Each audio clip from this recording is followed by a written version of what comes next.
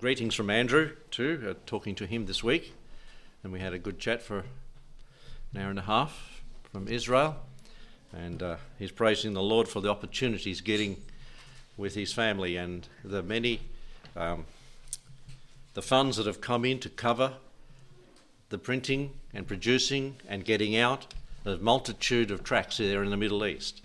So he's praising the Lord for that it's available, and he's going for it and doing that. So thank you to those who are giving from here and from other churches, many churches here, America and other places in the world, to get that message out in Israel. If there's ever a country that needs to hear the message that are written about in the scriptures, it tells us specifically that 2/3 of them are going to be killed in the future, and probably in the near future. They need to hear the gospel now, so they have the opportunity. I mean, everybody needs to hear, but specifically spoken about in scripture is that a lot of those people that are there living now will be dying, and maybe in this lifetime it looks like that with what's happening. And another bit of encouraging news too. Brother Robbie and Sam at the back there putting the message out. He's showing me they can read the results of how many people are listening. Tony got the podcast. He knows what that is. They know what it is. And people, there was 170 listening last week. And so well, we don't know if they just tuned in and turned off. We turned them off, or whether they're listening for the whole message. So praise the Lord that the message can go out and people can be listening. So welcome to those who are listening or watching on the ways and means it's sent out, the messages. Well, back in Matthew, let's turn there to chapter 20. I've grown to appreciate Matthew more this time through than the last time through. You see, even in 40 years in one church, you only get to go through a book maybe twice. There's 66 books, and they take a time to get through in detail as we go through them, and so it's been good to go through the Gospel of Matthew and learn much of what he has to say in a deeper way. And I pray that you've had a blessing from looking at the parables and the miracles and the sayings. It's all about the kingdom of heaven and the future, the past, the present, and it all ties in together. And though he was a publican or a tax collector, the Lord, through the Holy Spirit, ministered to him that we might have these wonderful truths today. Last time we looked together at verse 17 down to verse 23, the ministry in the kingdom. We saw the price, the cost that it was going to cost the Lord Jesus. In verses 17 to 19, he's going to go up to Jerusalem and be killed and be betrayed by the mob. Palm Sunday was a great day, and it seems that all was on the up and up, and he was going to be crowned king. But a few days later, he was killed, murdered, there on the cross. And the Lord knew that was going to happen. The disciples didn't seem to comprehend it.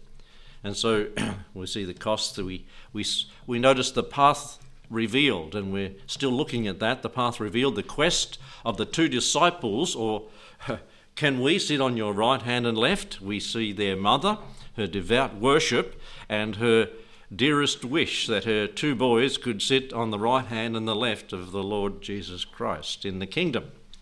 They were set on the kingdom. We see their mistake in verse 22 to 23. They were ignorant of the price of this position and the throne coming and the principle of the throne. And Jesus said unto them, Ye shall indeed drink of my cup and be baptized with the baptism that I am baptized with. Remember, we likened this baptism to a baptism of fire. And that they oh yes, we're able. They didn't know. And it's good when you're a young person and go into ministry. You know why? Because you're ignorant of what's going to happen. You don't know the cost. And these disciples were like that, just fling themselves wholeheartedly into this, and we know the kingdom's coming in. We throw ourselves with ardour at this task. And praise the Lord. And that's why for youth and for their enthusiasm, and they're throwing themselves into the task. And we when we get a bit older, we get a bit more cautious. That's why they have young people in the army. And not old people who are cautious. No, I'm not jumping out of this trench. There's bullets going everywhere. And is it any different in the Christian warfare? You get out of the trench and go charge to the enemy, and there's bullets coming everywhere. And you can't dodge them because you can't see them. You don't know when they're coming and what's happening. So their mistake, they thought it was not too bad. It's going to be easy. We're going to sit on the right hand and the left hand. This is what they were thinking. So the price of the throne, verse 22 and 23a, and then the principle of the throne in the last part of verse 23. To sit on my right hand and my left hand is not mine to give, but it shall be given to them for whom it is prepared of my Father. So the Lord Jesus left that with God the Father. That. And so tonight we move on from the quest of the 2 disciples to the quarrel with the 12 disciples. Let's pray. Thank you, Lord, for the word. And as we look at this word, may be encouraging to us. Wherever we are in life, may we give ourselves to service, as this portion is about, counting the cost and saying, yes, I'm willing. I'm willing to invest in eternity. I'm willing to lay up treasures in heaven. I'm willing to do that which pleases my Saviour, who saved my soul from eternal condemnation. And we thank you for that. And we pray for those that aren't well, those, Lord, that are, as it were, fallen soldiers, are sick. Lord, there are quite a few we've mentioned tonight, and be with them here. And Lord, all around the world there are those that are sick, and all around the world there are those that are imprisoned too. And more people dying for your sake and for your glory now than there was in the past. And Lord, we don't see that, but we do hear about it, and we pray for them. Bless the word for your glory in Jesus' name. Amen. The quarrel with the 10 disciples, verse 24 to 28. And when the 10 heard it, they heard of the 2 that asked or requested to sit on his right and left hand, they were moved with indignation against the 2 brethren. And so we call this an explosion, a problem in the midst of these fellows that were going to start the early church. They reacted with indignation, it reads here. How do we react when this happens to us?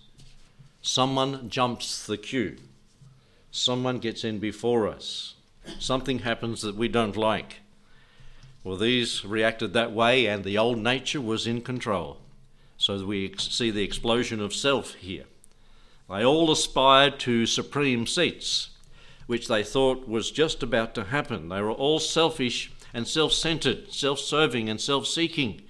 And praise the Lord that their attitude changed as they continued to minister for the Lord. And how do you think our Lord and our Saviour felt with their covetousness and their attitude just after he had given verse 18? He said, I'm going to die in Jerusalem. And then they just, all they were thinking about, it's like the Lord, we might have said, did you hear what I said? Did you hear that I'm going to die? Here you're arguing about thrones. And I'm talking about a cross. You're talking about a crown. And praise the Lord, he is so gracious with us in these sort of days when we get to thinking about ourselves. He might have thought, have they listened at all to what I've said? How much has sunk in? It's like with your children. You tell them once, you tell them twice, you tell them 10 times. Is it getting through? And this is his children. It didn't seem to be sinking in. You might say, well, Lord, why didn't you choose some more affluent persons than these people that you did choose? It's because these people that he did choose would develop the right attitude eventually and be sacrificial in their giving of themselves to his service. And so there's the explosion, and then there's the explanation in verse 25 to 27. Jesus called them unto him and said, and so he didn't scold them for what they hadn't thought or their insensitivity to his situation. He accepted their recognition of him as king, at least he could think this: well, they do acknowledge that I'm the king because they're looking for seats next to me. At least they acknowledge that much. He knew they hadn't the Holy Spirit as yet because the Holy Spirit hadn't come. Pentecost hadn't happened. So there were some things that he understood that where they were at. And the Lord knows that, doesn't he? He knows our frame, it tells us in the Old Testament, as in Proverbs, that we're of dust. We're just humans endeavouring to serve him. And praise the Lord for that. He knows us. He knows our downsittings. He knows our uprisings. He knows where we're at. And concerning secular powers, he gives an explanation here.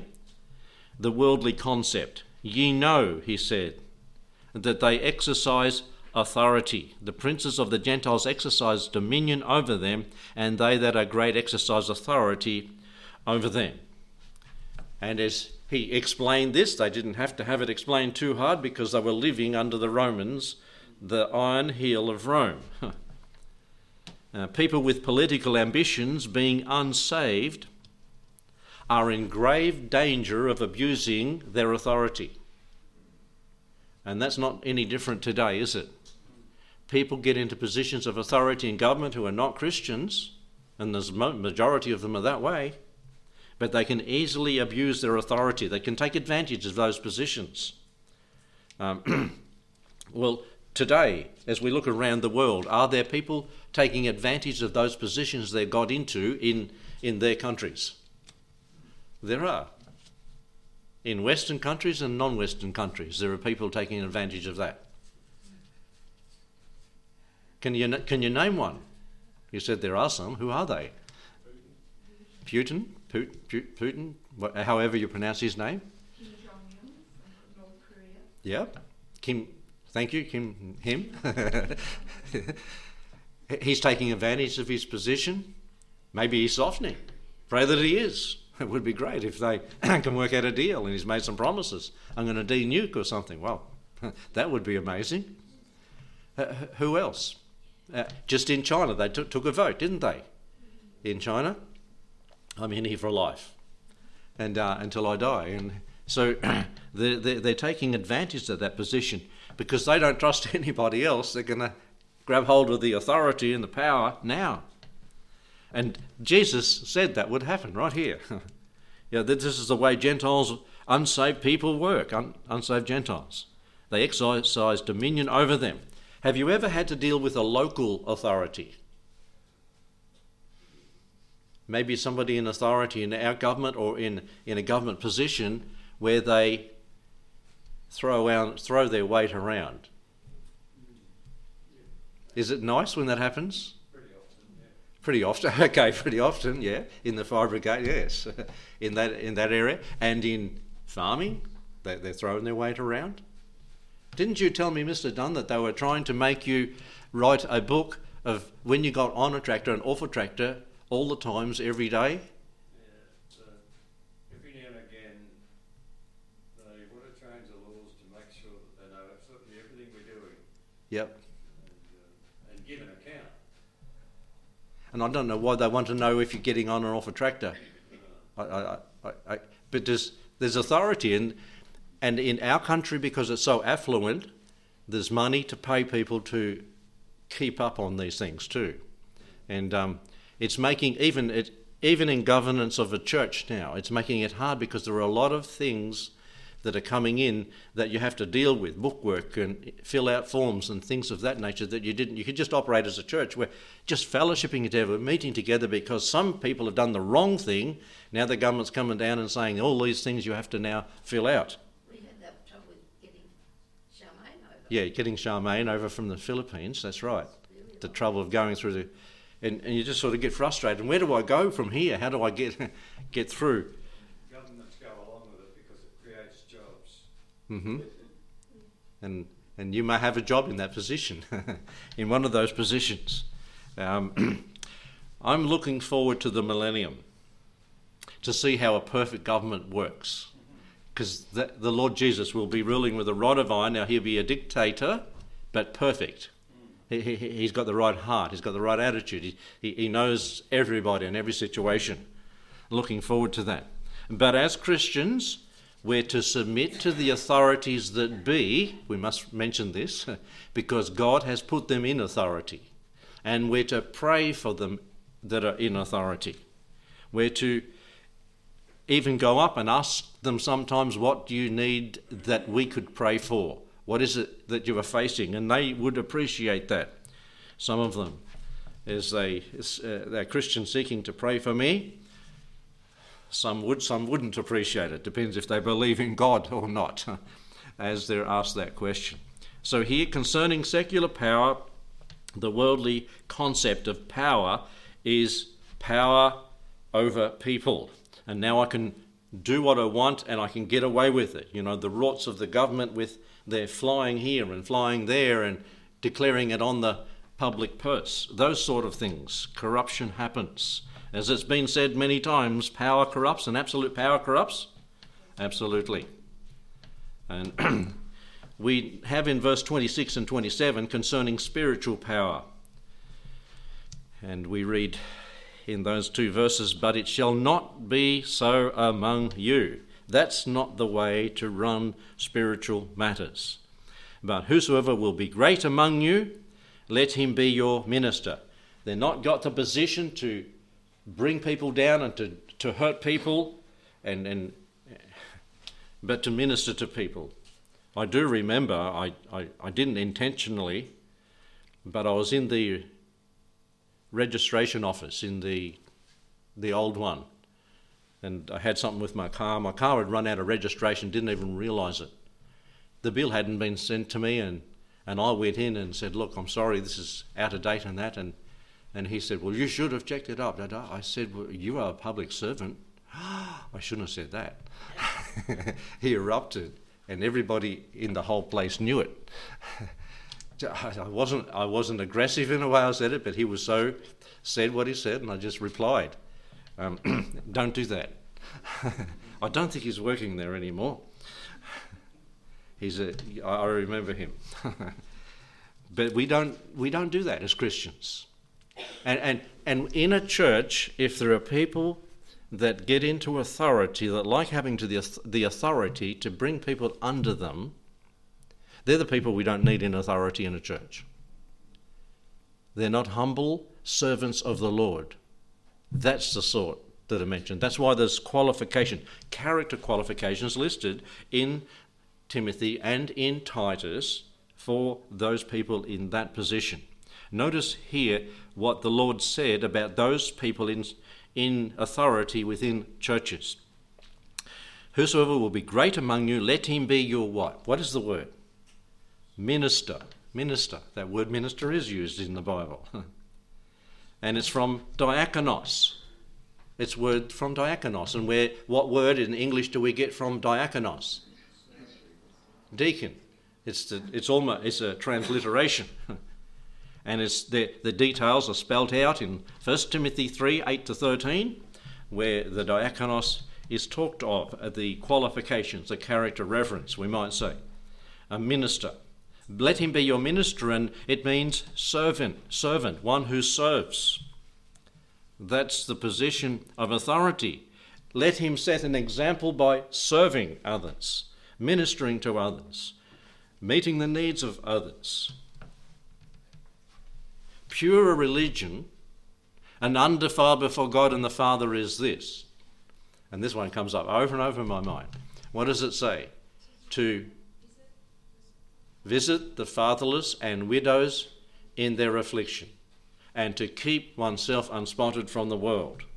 That spells it out pretty simple. And so to minister to others in their needs. And then in verse 27, we read back in Matthew, and whosoever will be chief among you, let him be your servant. And that's doulos. Diakonos and doulos are the words that are used here. Remember in the Old Testament, in Exodus chapter 21, when a Jewish servant was purchased by another Jewish family, they could do that legally. It's spelled in Deuteronomy, spelled out there in chapter 21. If after 7 years they could go free. that was their choice. But if they had married someone that their master had given them, then the wife and the children had to stay with the master. But if they had married someone before and they were made a servant, they could all go out. Or they could stay with their master because they loved their master and loved ministering and serving and loved their wife and loved their family. They could stay there, and the master would take them up to it sounds like the doorpost of the house, put their ear, they must have big ears in those days, and they put their ear out and drill a hole through their ear with an awl. I can imagine one of those twist drills, you know. But maybe it was something they hammered through, I don't know.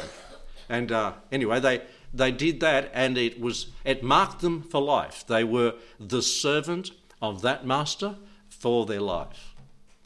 Folks, we are that for the Lord Jesus. When we become Christians, we are marked.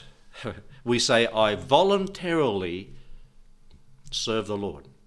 I'm going to do it because I love my master. I'm going to serve him for my life. And that's what the picture is here. These are the people that take leadership in the church, and this will be the blessed church. Whoever will be chief among you, let him be your servant. An example is given in verse 28. Even as the Son of Man came not to be ministered unto, but to minister and to give his life a ransom for many. And where do we find that mentioned in more detail, where the Lord Jesus became a servant, took upon him the form of a man, was made in the image of a man? How does it say it? I'm not quoting it right. Philippians, I hear, chapter 2 and verses 5 to 11. And he died the cruel death of a cross. He was humbled by man and humbled himself. And the Lord wants us. This is the example he set. We're to follow his example. And there's the other example that's given too, while the Lord Jesus was still alive. And it's way back in John's Gospel, chapter 13. And it seems like it's a long way from the event of the cross, but it's only in that last week, I think, that this happened. One of the last things the Lord did to teach the disciples a lesson was to teach them to serve. He said, if your Lord and Master has done this, took the towel, took the basin, took the water, and washed the disciples' feet. You remember that? And that was a picture of perfect service for those that he ministered to. Now we get to verse 29 to 34. And as they departed from Jericho, a great multitude followed him.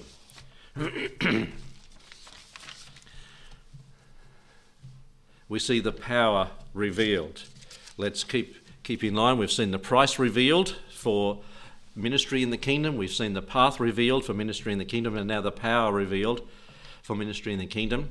We see how the Lord had the power to do what he said, and he healed here again. And as they departed from Jericho, a great multitude followed him. And behold, 2 blind men sitting in by the wayside, when they heard that Jesus was passed by, cried out, saying, Have mercy on us, O Lord, thou Son of David. And the multitude rebuked them, because they could not hold they should hold their peace. But they cried the more, saying, Have mercy on us, O Lord, the Son of David. And Jesus stood still and called them and said, What will ye that I shall do unto you? And they said unto him, Lord, that our eyes may be opened. So Jesus had compassion on them, touched their eyes, and immediately their eyes received sight, and they followed him. Notice the men, first of all. Let's paint a picture here, the scene. Where is it at? Jericho. Where is Jericho? It's northeast of Jerusalem, a long way down not far from the Jordan. I remember easily, I was driving the car and it was about at the most a kilometre to the Jordan River, and there was Jericho over there, about 5 kilometres away. You could see it at the foothills when we were driving past it. Didn't get to go there. But this is Jericho. What time is it when this is happening? What are people in Israel doing when this occasion occurred? When this occurred? Well, they were going to the feast of the Passover. So, most of the people in the north of Israel would have been going down to the Jordan to avoid Samaria. They didn't go through the villages of the Samaritans. They'd go all the way down to the Jordan and then all the way back up to Jerusalem. And what town did they go through? Jericho. There was crowds there. This was like a roundabout all blocked up. There was people coming through Jericho. There's a lot of public people. Everything was booked out. No motels free in Jericho at this time because they were all going up to the Passover. So that it was, as it were, a physical, human traffic jam. Lots of people. And it says that as they departed there, the great multitude followed him. So not only was the draw card of the Passover at Jerusalem, but also the Lord Jesus was going down there. Now, as we look at this, in Matthew it said there was 2 blind men were healed as Jesus was leaving Jericho. As they departed, verse 29, as they departed from Jericho. Mark said blind Bartimaeus was the outspoken one of the blind men in Mark 10:46. And Mark also said their healing occurred when Jesus left Jericho, as it says in Matthew verse 29. But Luke said Bartimaeus sat by the wayside begging as Jesus drew near to Jericho. So you get the picture from the 4 Gospels, taking all accounts, that one said it seems like it happened before Jericho. Matthew and Mark said it happened after Jericho. But what about Jericho? What do you know about Jericho from your Sunday school days? Battle. There was a battle there. There was the first city taken as they come over the Jordan from the wilderness wanderings to capture the land. And Jericho, and what happened at Jericho? Yeah, the walls came down. They all went out. They fell outwards, it said. But not Rahab's spot on the wall either. It was maintained. God did that. And that happened at Jericho. Can you remember something else that happened at Jericho? I've got it here. So, just after Jericho, Achan, there's a small little man, Zacchaeus, lived at Jericho. And so Jesus came into Jericho, went through Jericho and out the other side, because what happened with Zacchaeus was in Jericho. And I was going to put this on overhead and I got too late. I mean on the screen. This is from way back. Zacchaeus, up a tree. Remember the little fella? Couldn't see? Climbed the tree. And it spells Jesus, J-E-S-U-S. And so it's all the J's, all the E's, the S's, and I'll read it to you. Jesus, journeying to Jerusalem, halted at Jericho, entered the house of Zacchaeus, who eagerly received him and entertained him joyfully. Seeking Jesus and serving Jesus, Zacchaeus was satisfied by Jesus. Uncharitable Jews, unable to understand Jesus, why the Son of Man, who sought and saved the son of Abraham, seeks and saves sinners still. It was an outline we used for the young people, but it all went J-E-S-U-S, and someone did that. It wasn't me. And I thought that was interesting. At Jericho, so we can think of things that happened at Jericho. And here's another occasion. Something happened at Jericho. So on Jesus leaving Jericho, these blind men were not going to miss out. You see, I believe the Lord Jesus was coming to Jericho. There was a great multitude.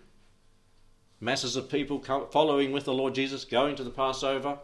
And as they came then, the blind men, what's happening? They had to ask, what's going on? What's the crowd? They could hear, but they couldn't see. And Jesus is passing by. Oh, Jesus, he does those miracles. He heals people. And so their thought was, well, let's get to Jesus. Too late. He's gone into Jericho. So what would you do if you was a blind man and heard that the healer, the great healer, was coming through? What would you do? Well, he's got to come out the other side. So let's get round to the other side. And that's what they did. They went round to the other side. And so this time they were not going to miss out. Because as we read there, the two blind men, when they heard that Jesus passed by, what did they do? Verse 30, they cried out, saying, "Have mercy on us, O Lord, thou Son of David." And the multitude rebuked them because they should hold their peace. But they cried the more. They're not going to miss out. When Jesus passes by, I've heard a message on that, when Jesus passes by, seek him, because he might not come this way again. Can you remember when the Lord passed by your heart and the Lord knocked on your soul's door? He's coming past. He's moving through. And he could be gone. And he might not come this way again. Hey, opportunity comes, doesn't it? Opportunity knocks, we say. Comes past. And these beggars were not going to let this opportunity pass. They'd let it go when he came in, and they were not going to let it go when he came out. And they cried the more when they were told to keep quiet. They were louder. They realised their desperate need of Christ, recognising their blind and lost condition.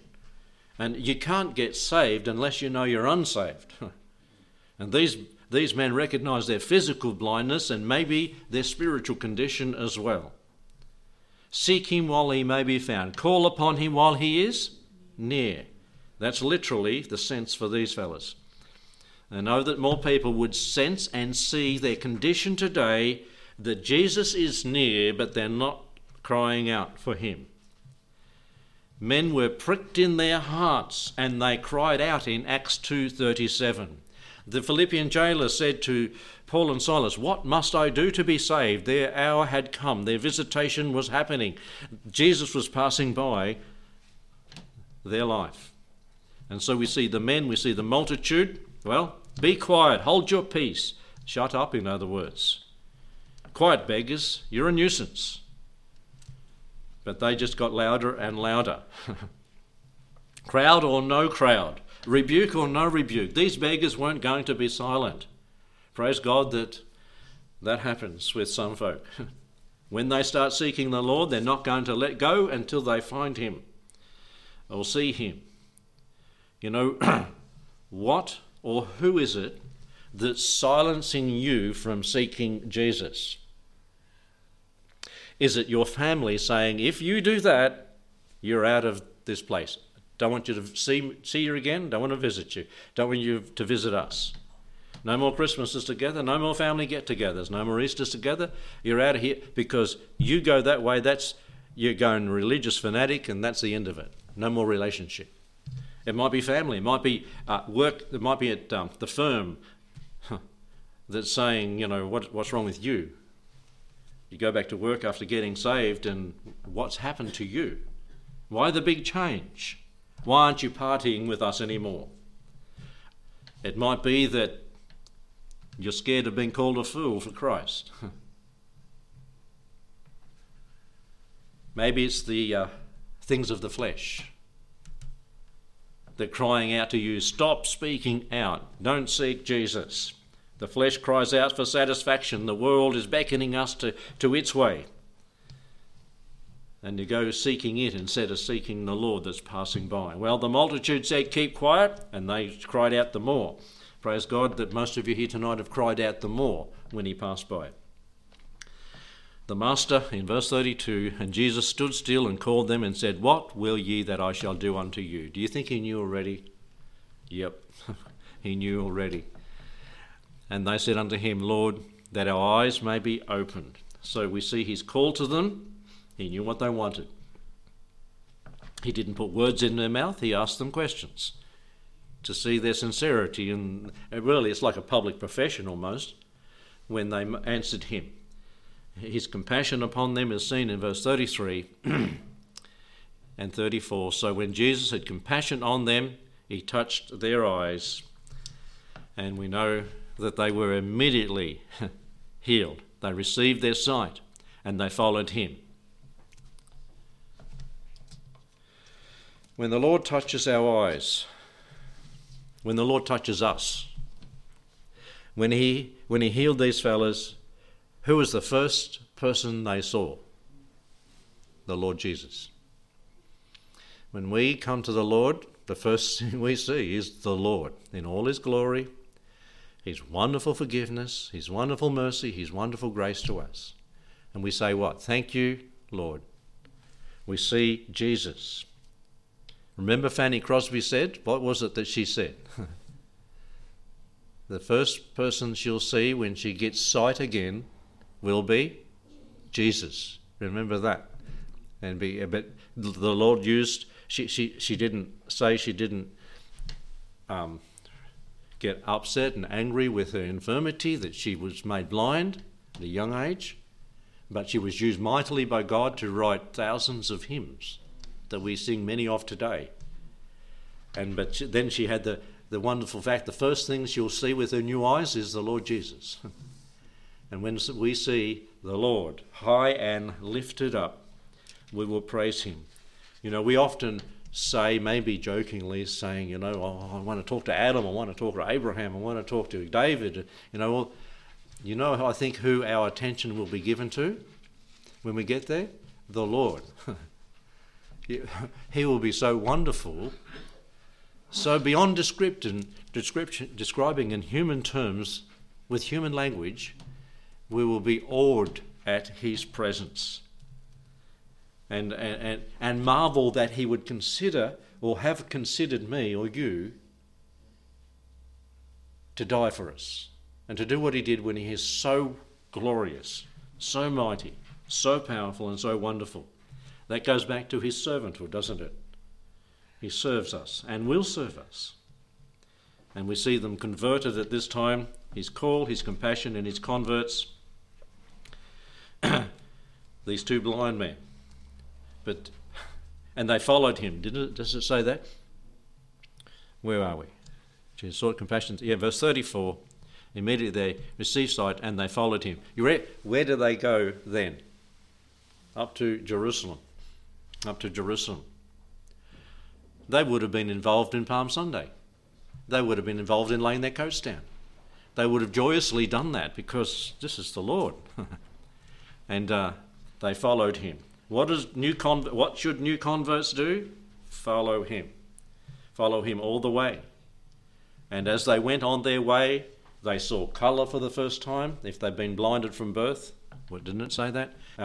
They saw trees, they saw people, they saw God's creation, as well as the Lord Jesus. They saw people, they just didn't hear it anymore, they saw, and what a wonderful time they had. Their eyes were fixed on Jesus. A new world was opened up to them as they went on their way. And so it is for every person that meets Jesus in the world here. Their eyes are opened and they see things they'd never seen before. Let's pray. Thank you, Lord, for the wonderful story of these blind men healing, for the wonderful example of Jesus, the great servant, and how he's teaching his disciples and ourselves to be servants, to be ministers, to be douloses, Lord, to humble ourselves and minister to other people, to be diaconesses, Lord. Minister through us for your glory until you come, and may we always see Jesus and be thankful for what he has done for us. And may we cry out if we haven't seen him by faith and accept him tonight as our Saviour. In Jesus' name, amen.